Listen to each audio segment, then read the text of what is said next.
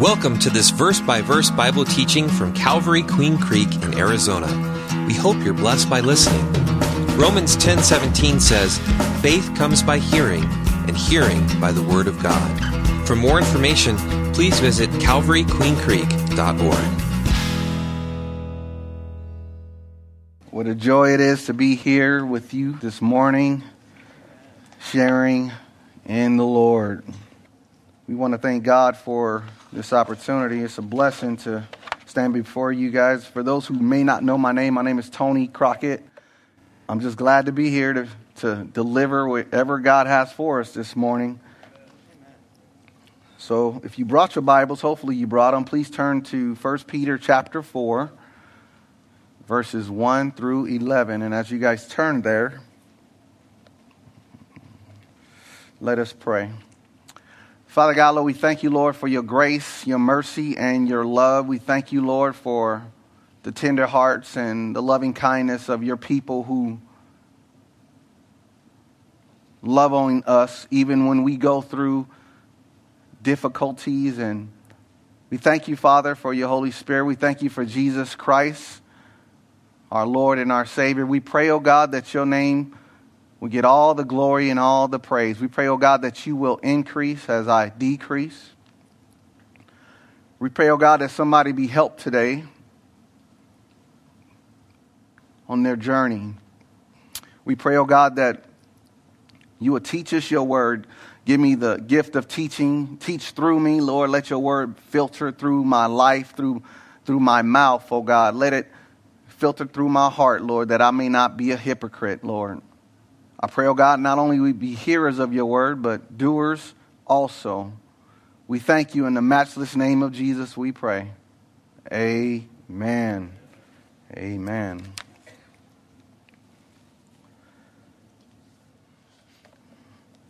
First Peter chapter 4, verses 1 through 11. 1 Peter chapter 4, verses 1 through 11. And it reads, "Therefore, since Christ suffered for us in the flesh, arm yourselves also with the same mind. For he who has suffered in the flesh has ceased from sin, that he no longer should live the rest of his time in the flesh for the lust of men, but for the will of God. For we have spent enough of our past lifetime in doing the will of the Gentiles, when we walked in lewdness, lust, drunkenness, revelries, drinking parties, and abominable idolatries. In regard to these, they think it strange that you do not run with them in the same flood of dissipation, speaking evil of you. They will give an account to him who is ready to judge the living and the dead. For this reason, the gospel was preached also to those who are dead, that they might be judged according to men in the flesh, but live according to God in the Spirit. But the end of all things is at hand. Therefore, be serious and watchful in your prayers, and above all things, have fervent love one for another, for love will cover a multitude of sins. Be hospitable to one another without grumbling. For each one has received a gift, minister it to one another as a good steward of manifold grace of God. If anyone speak, let him speak as an oracle of God. If anyone ministers, let him do it as with the ability which God supplies, that in all things God may be glorified through Jesus Christ, to whom belong the glory and dominion forever and ever. Amen. Today is one of my deepest gratitude to stand before you. I thank God for this opportunity. I would like to thank God for our senior pastor, Pastor Jim Remington, for his generosity to allow me this privilege to share my convictions about the risen Christ, Jesus our Lord. It is my hope and prayer that God would convict, convince, and convert any who are willing to come to Christ. It is also my hope and prayer that God will comfort his children from the word of God in times such as these in which we live. We are living in times of trials and tests that will challenge our Christian faith. We are living in days of difficulties, weeks of weeping, months of misery, and years of yelling. Some may want us to believe that God is not watching, nor does God hear our cry concerning what happens in this fallen world and even what happens to us. Please don't fall for the lie that God is dead, God is deaf, or if he can hear, God does not care. I stopped by to testify that God is well aware and he's working out his plan in his way and in his time for his glory. The devil seeks to distract us, to divide us, in order to deceive us. Let me illustrate my point. Every time I get a chance to visit my father in L.A., we play for hours and even days chess. We go to battle. We play chess every day, all day, trying to conquer and trying to beat one another. Well, when we play, surprisingly, I have more losses than wins with my father at chess. I always say the reason why is because I'm still learning. But there's one saying that my dad always says before he beats me. It's one line, it's one sentence he always says before he beats me. Do you know what it is? I'm glad you asked. My dad says, don't fall for the okie doke. I mean, he drives this point home in my brain every time he's about to whoop my behind. He says, don't fall for the okie doke. And as you already know, I do fall for the okie doke many times. When we see a country and a world divided over race, don't fall for the okie doke. When we see riots and lawlessness in the name of Black Lives Matter, don't fall for the okie doke. When we see murder and brutality take place caused by those who should protect and serve, don't fall for the okie doke. When we see a moment that challenges government, a movement that challenges government authority instead of peaceful, prayerful solutions, don't fall for the okie doke. When we get caught up in spreading gossip instead of spreading the gospel of Jesus Christ, you guessed it, don't fall for the okie doke. The Bible says in Ephesians 6:12, for we wrestle not against flesh and blood, but against principalities, against powers, against the rulers of the darkness of this world, against spiritual wickedness in high places. The Bible is very clear who our enemy is. He is none other than the devil himself.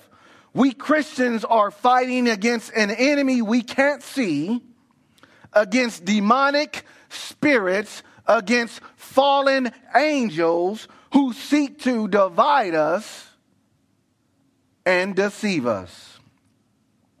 If we are going to have victory in our lives, in our land, and in this world, we are going to have to war and engage in spiritual warfare with the strategy of the Bible. We need to return back to the basics. We need to return back to the Word of God in order to make an impact that will have a lasting impression.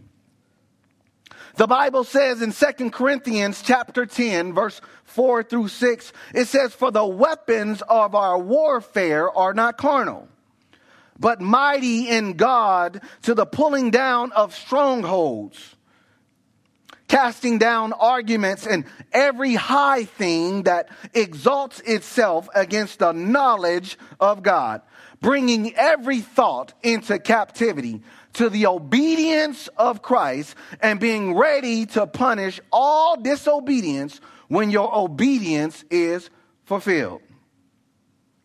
This is the time that the real church, and not the Slim Shady, needs to stand up. The church of Jesus Christ needs to take a stand on the Word of God without compromise whatsoever. Amen. The Apostle Peter is in his general letter to the writers who will receive this letter. He writes in chapter 1 of the book, in verse 1, he says, "Peter, an apostle of Jesus Christ, to the pilgrims," or your version might say to the strangers, "scattered throughout Pontus, Galatia, Cappadocia, Asia, and Bithynia." That region, which is modern day Turkey, these saints are scattered like pepper as you would put on a hamburger. They are in hiding. They are fleeing for their lives. So Peter writes a letter to encourage the saints who are on the run. It is at this time of this letter that Peter is writing to the church who is under heavy persecution, experiencing problems, and having to go through enormous pain from that wicked potentate Caesar Nero.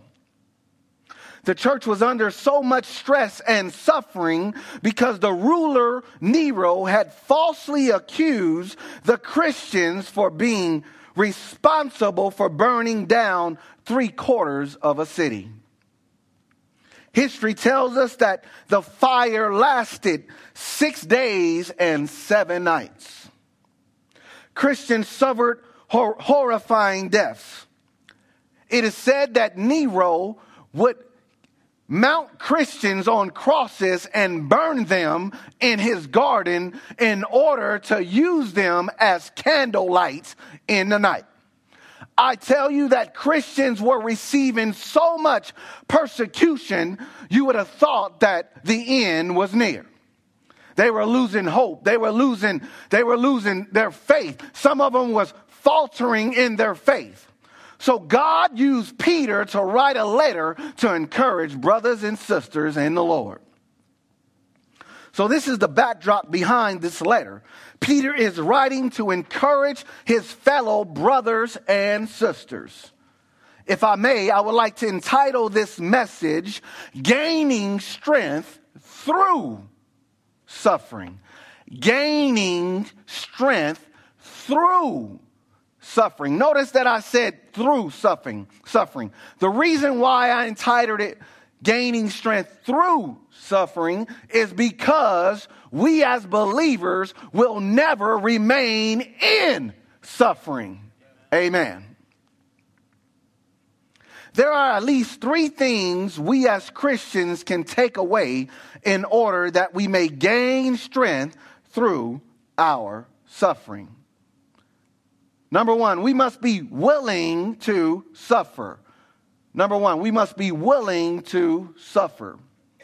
Number 2, we must be willing to surrender. We must be willing to surrender. And number 3, we must be willing to serve. We must be willing to serve. Let's look at point number 1. We must be willing to suffer. You still have your Bibles open, don't you? It says, "Therefore, since Christ suffered for us in the flesh, arm yourselves." Let's stop right there.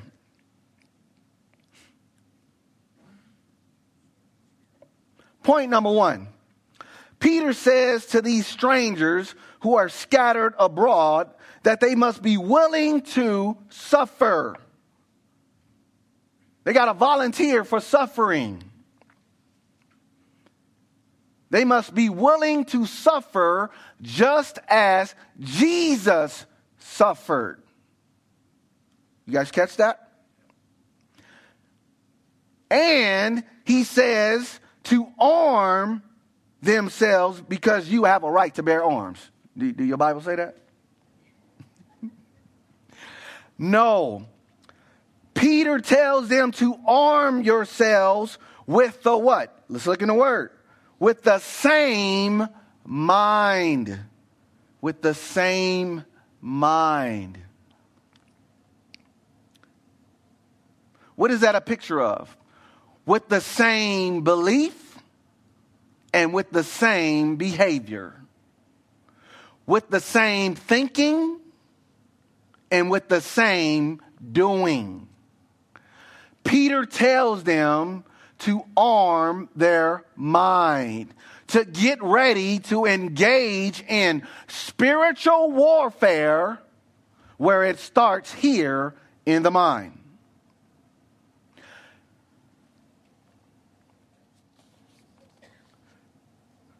When we read verse 1, it says, therefore. Well, what is the word therefore? Therefore. Right? We're going to keep it simple.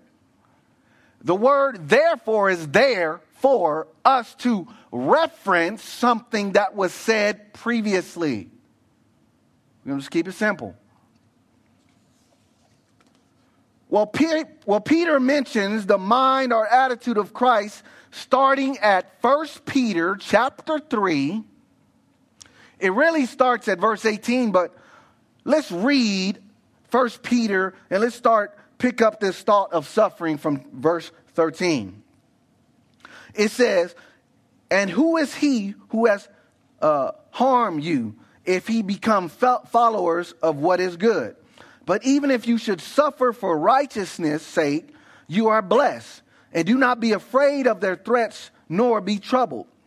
But sanctify the Lord God in your hearts, and always be ready to give a defense to everyone who asks you a reason for the hope that is in you, with meekness and fear.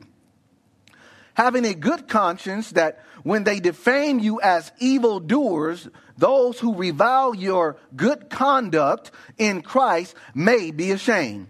For it is better if it is the will of God to suffer for doing good than for doing evil. Here we go. Here's the point. For Christ also suffered once for sins, the just for the unjust, that he might bring us to God, bringing put to death in the flesh, but made alive by the Spirit. By being made alive by the Spirit.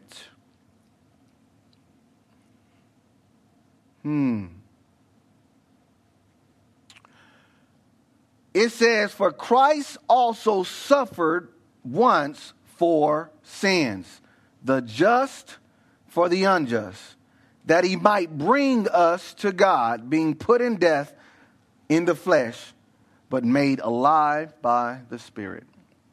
That speaks of the death, the burial, and the resurrection. That speaks of Christ's purpose for going to the cross.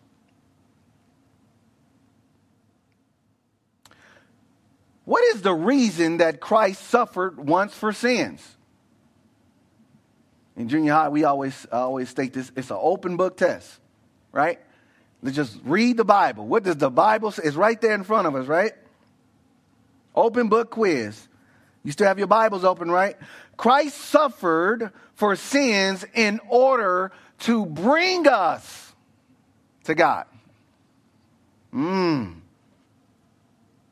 He suffered for sins in order to bring us to God. In order to bring those who would repent of sins, receive the gospel of Jesus Christ. For in John 3:16 it says, for God so loved the world that he gave his only begotten Son, that whosoever believes in him should not perish, but have everlasting life. if we are to be followers of Jesus Christ, then we should really look at his life and learn from him. Christ suffered in order that he may gain some fruit. In order that he may win some. In order that he may snatch from the enemy those who are going to hell to come to God. He suffered that he may redeem humanity from sin. Hebrews 12:2 says this, looking unto Jesus, the author and finisher of our faith, for who for the joy that was set before him endured the cross, despising the shame, and has sat down at the right hand of the throne of God. Christ's joy was not in suffering on the cross alone, but Christ's joy was beyond the cross. His joy was beyond the cross. What did he see beyond the cross? He saw that his Father's anger would be satisfied, thus affording him the opportunity to be able to offer salvation for everyone who has sinned.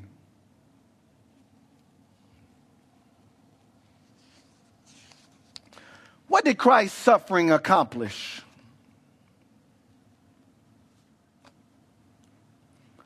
He accomplished more for humanity than any man on this earth would ever accomplish.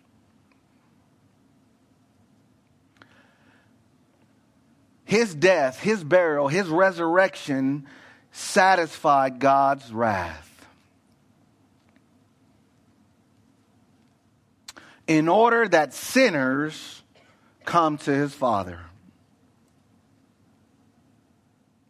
That's why it's a shame if you are listening this morning to this message today. What a tragedy it would be to hear the gospel of Jesus Christ, that God sent his son to die for you, suffer in your place, and you still don't want to repent or turn away from your sin.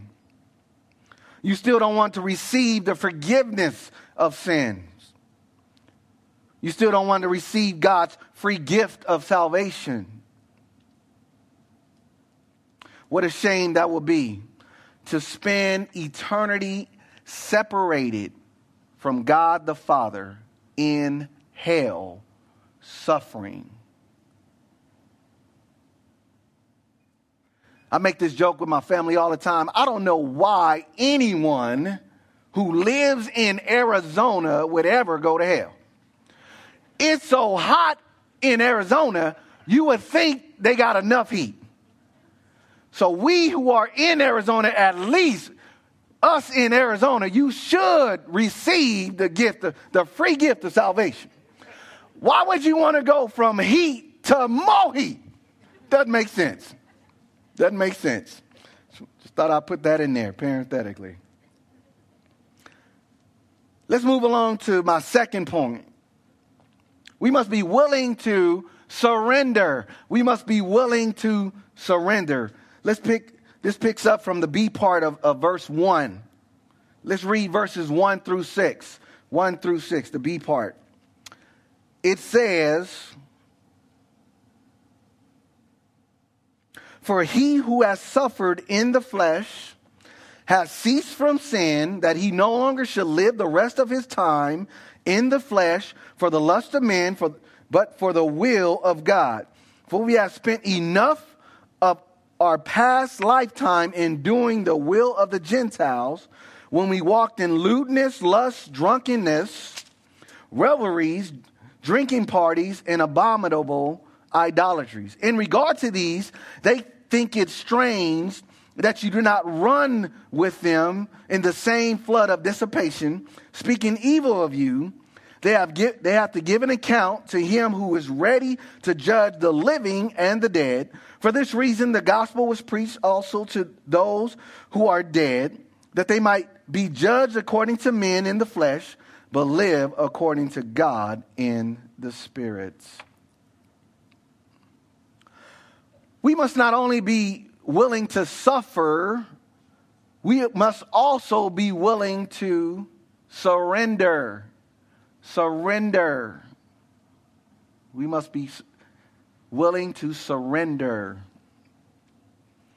If we are to gain strength through suffering, we must surrender to the will of God. Let me say that one more time.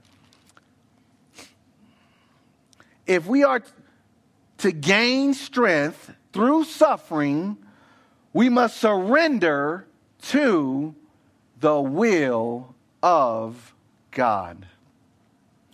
It's interesting how God uses in the life of a believer in order to loosen the snare of sin. God uses suffering in order to shake us up, to loosen sin's grips on us. Look at verse 2. Look at verse 2. It says, but before verse 2 it says, for he who has suffered in the flesh has ceased from sin.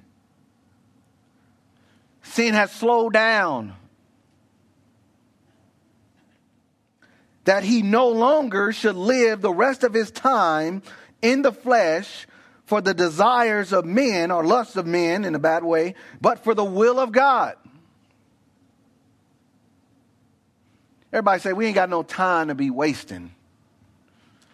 Christians don't have no time to be wasting playing church or not applying God's word to our lives.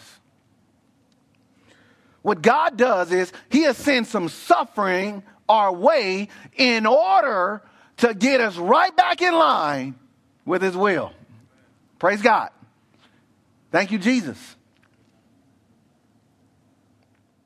Verse 2, it says that he no longer should live the rest of his time in the flesh for the lust of men. And then it lists a number of things that he might have been engaged in prior to suffering or prior to Christ. When we suffer for Christ, we don't have any time to be messing around. These Christians who were once in their BC days, you know what BC mean, right? Before Christ's days. Let's look at the list. From verse 3 through 6. It says, look what it says. They were sexually offensive in public. That's lewdness, right? They were seduced. That's lust. Okay. They were sorry drunkards, Revelries, that's, they engaged in orgies which were unrestrained sexual activities. It's right there in the Bible. And then it says abominable idolatries. What does that point to? They were involved or engaged in satanic idol worship. They would have these temple prostitutes, and they would engage in sex in order to pay homage or worship the idol god right in public in front of everybody. This was their past lifestyle. We talking about saints. We talking about the church. Every blood-bought believer should have a BC day. Amen? If you don't have a BC day, you ain't redeemed. The Bible says all have sinned and fallen short of the glory of God. It's a shame. That's why young people, they might look at some of us older saints, when we don't want to share what the Lord delivered us from. They look at us like hypocrites. We should be willing to share where God has brought us in order that they won't fall for the same what? Okie doke. Amen? God wants to use us all to make an impact in this world, but we need to be honest with ourselves and with the Bible. When we read the Bible, we should not be like that man who beholds his face in a mirror and forgets what he sees. Don't forget where God brought you from. That's going to help strengthen some younger saint. Don't forget how you struggled with sin, but God delivered you out of that sin. Don't gloat about it. Don't be prideful about it, but give the glory to God. Amen? We don't have no time to be messing around, to be playing church. Have you ever wondered what happens when you lift weights? I know we see the results of lifting, you know. We see bigger muscles and a nice physique. You know, we see that, right? Have you ever wondered what was the process, or what is the process that takes place when a person lifts weights? I'm not going to go all deep. We're going to keep it simple so we can keep moving. A key component in weightlifting or muscle development is this. Simple. It's muscle damage. I'm going somewhere with this. You simply have to, see, when you lift weights, what happens is you got to tear down your muscles in order to what? Build your muscles. It's pretty simple. Pretty simple. Amen. You have to stretch the muscle in order to build the muscle to sustain heavier future weight. Everybody say amen. In a similar way, God uses suffering as a weight in order to tear us down, in order to build us up. Amen. Amen. God uses pain to tear down pride. God will use a painful situation in order to strip us of pride. God will use a loss of a job or a loss of a child. God would use diabetes. He'll use a disaster. He'll use disease in order to what? Build us up. God will use pain or persecution. God would use tragedy or trials. God would even use a crazy, unbelieving spouse or sickness in order to build our spiritual muscles. Why does he do it? Why does he do it? He does it for one reason. Two reasons. He does it for our good, but for his glory. Don't run away from suffering. Surrender to it. Surrender to God's will for your life. Amen. Some of you might be thinking, why would God do such things, allow things to happen to us, suffer and go through it? God wants us to be what? Willing to surrender. That's what's wrong with the world today. It's what my wife calls no Jesus factor. All this stuff going on TV and in the world is no Jesus factor. This world, all they need is Jesus. Jesus can make the difference. He can change the heart. He'll make corrupt cops honest cops. He'll make rioters into what? People who embrace, who love, who not hate. Jesus makes the difference. Jesus makes the difference so much that his death on the cross accomplished, his suffering on the cross accomplished more than he could ever accomplish in his lifetime on earth. Jesus shared what? Food. He shared loaves of bread, fish. He shared God's moving to heal people. But what did his suffering accomplish? It was a seed that was planted that brought about a change. His suffering accomplished more. He accomplished more on the cross than he could through what? Social benevolence. There's nothing wrong with giving food to the poor and feeding the sick, giving clothing to those who are naked. Nothing wrong with that. Visiting those in prison. But the best gift that we can give somebody? The gospel of Jesus Christ.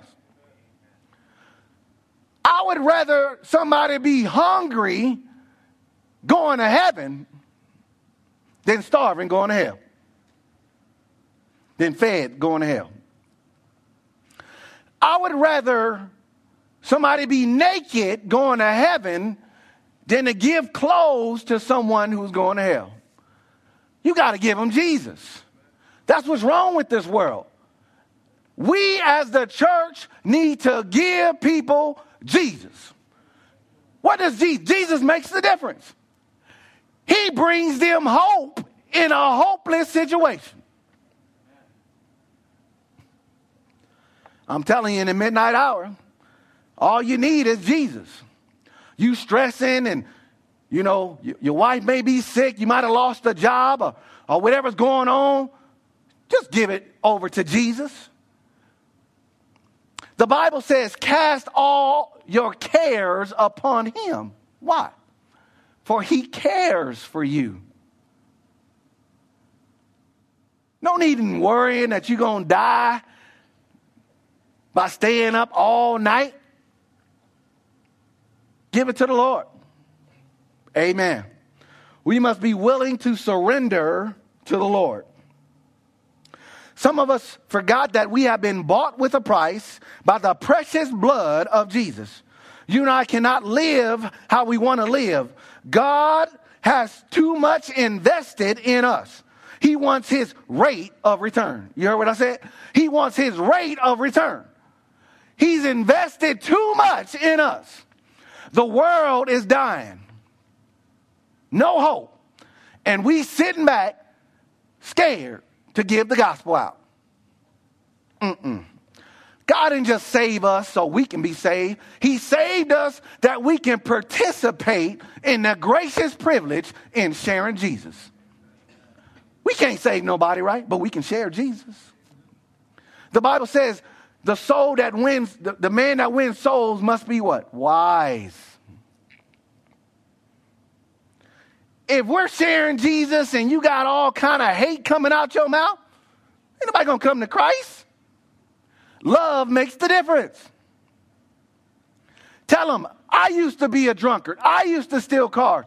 Whatever God delivered you from, tell them, but the Lord forgave me for all my sins. We got family members on their way to hell. Why? Because we are too afraid to give them Jesus. Just give them Jesus. Surrender to God's will for your life. Amen. So God, he'll use suffering in order to what? To prompt us, to prod us, to move us, to be a witness. I'll tell you, if you go through anything horrific, let's say like cancer, I guarantee you'll be sharing Jesus. We don't have to wait until we go through something to share Jesus. Just share Jesus everywhere you go. Amen. Let's move along.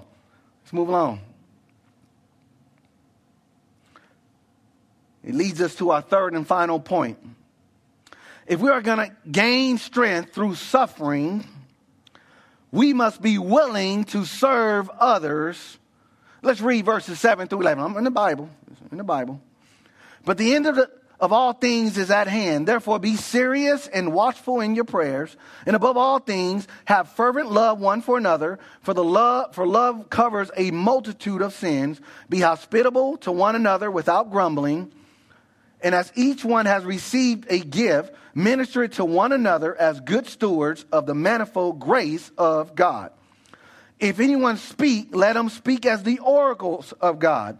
If anyone ministers or serves, let him do it as the ability which God supplies, that in all things God may be glorified through Jesus Christ, to whom belong the glory, dominion forever and ever. Need to say this just for the record. I don't need no pat on the back. You don't need no pat on the back. Whether speaking or serving in the name of the Lord, we just want God to be pleased. We just want God to receive the full glory, the credit for working through us and in us. Amen. It says that the end of all things is at hand. Peter says when we are willing to suffer for Christ, willing to surrender to Christ, we must not lose heart. We must not lose hope, because all of this pain and persecution, even when we think we have been deserted, all this is coming to a head. It's coming to a head. We must be willing to serve for the cause of Christ. We must not stop loving one another no matter the difficulties we face. Have you ever noticed when the world go through suffering, they mean-spirited, angry, jealous, bitter, depressed? We as saints, when we go through suffering, people should see love, forgiveness. We shouldn't be grumbling. We shouldn't be complaining.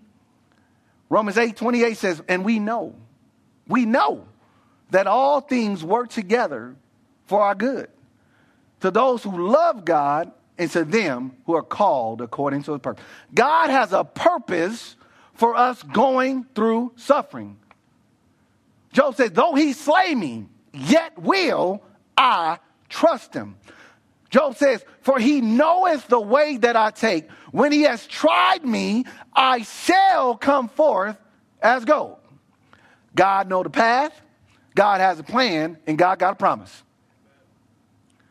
When we go through whatever we go through that God allows in our life, it is for the purpose to come forth as gold. Oh man, that's shouting right there. Let me tell you what that means. What happens with gold is God, like the jeweler, he'd throw the gold in the fire. You know? He throws it in the fire and he pulls it out and he looks at it. Well, you know what he's looking for? He put it back in there. He's looking to burn off the dross. Amen. Thank you. He's looking to burn off the impurities. Same way, God, he chooses the saints. He throws us in a fiery furnace.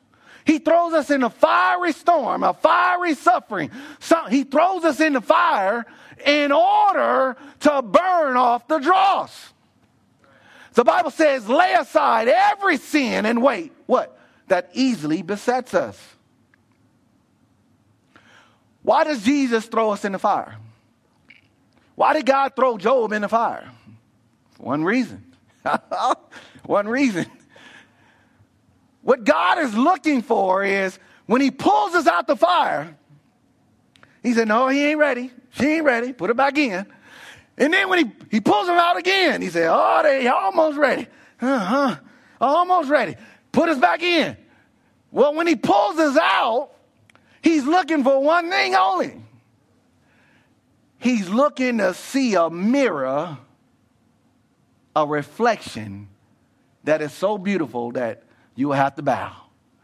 When gold in its purest form is put in the fire and all the dross burns off, guess what? You can see a mirror. What does that mean? Christ wants to see less of us and more of him.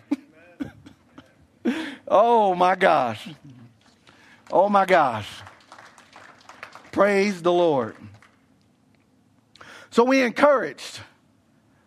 We are to encourage one another. We must not forget whether we speak as God's mouthpiece or serve as God's hands and feet. Don't seek praise of men, but the glory of God. Seek the glory from the Prince of Peace. Peter encouraged the believers not to complain, not to throw in the towel, but to serve God through the power of God.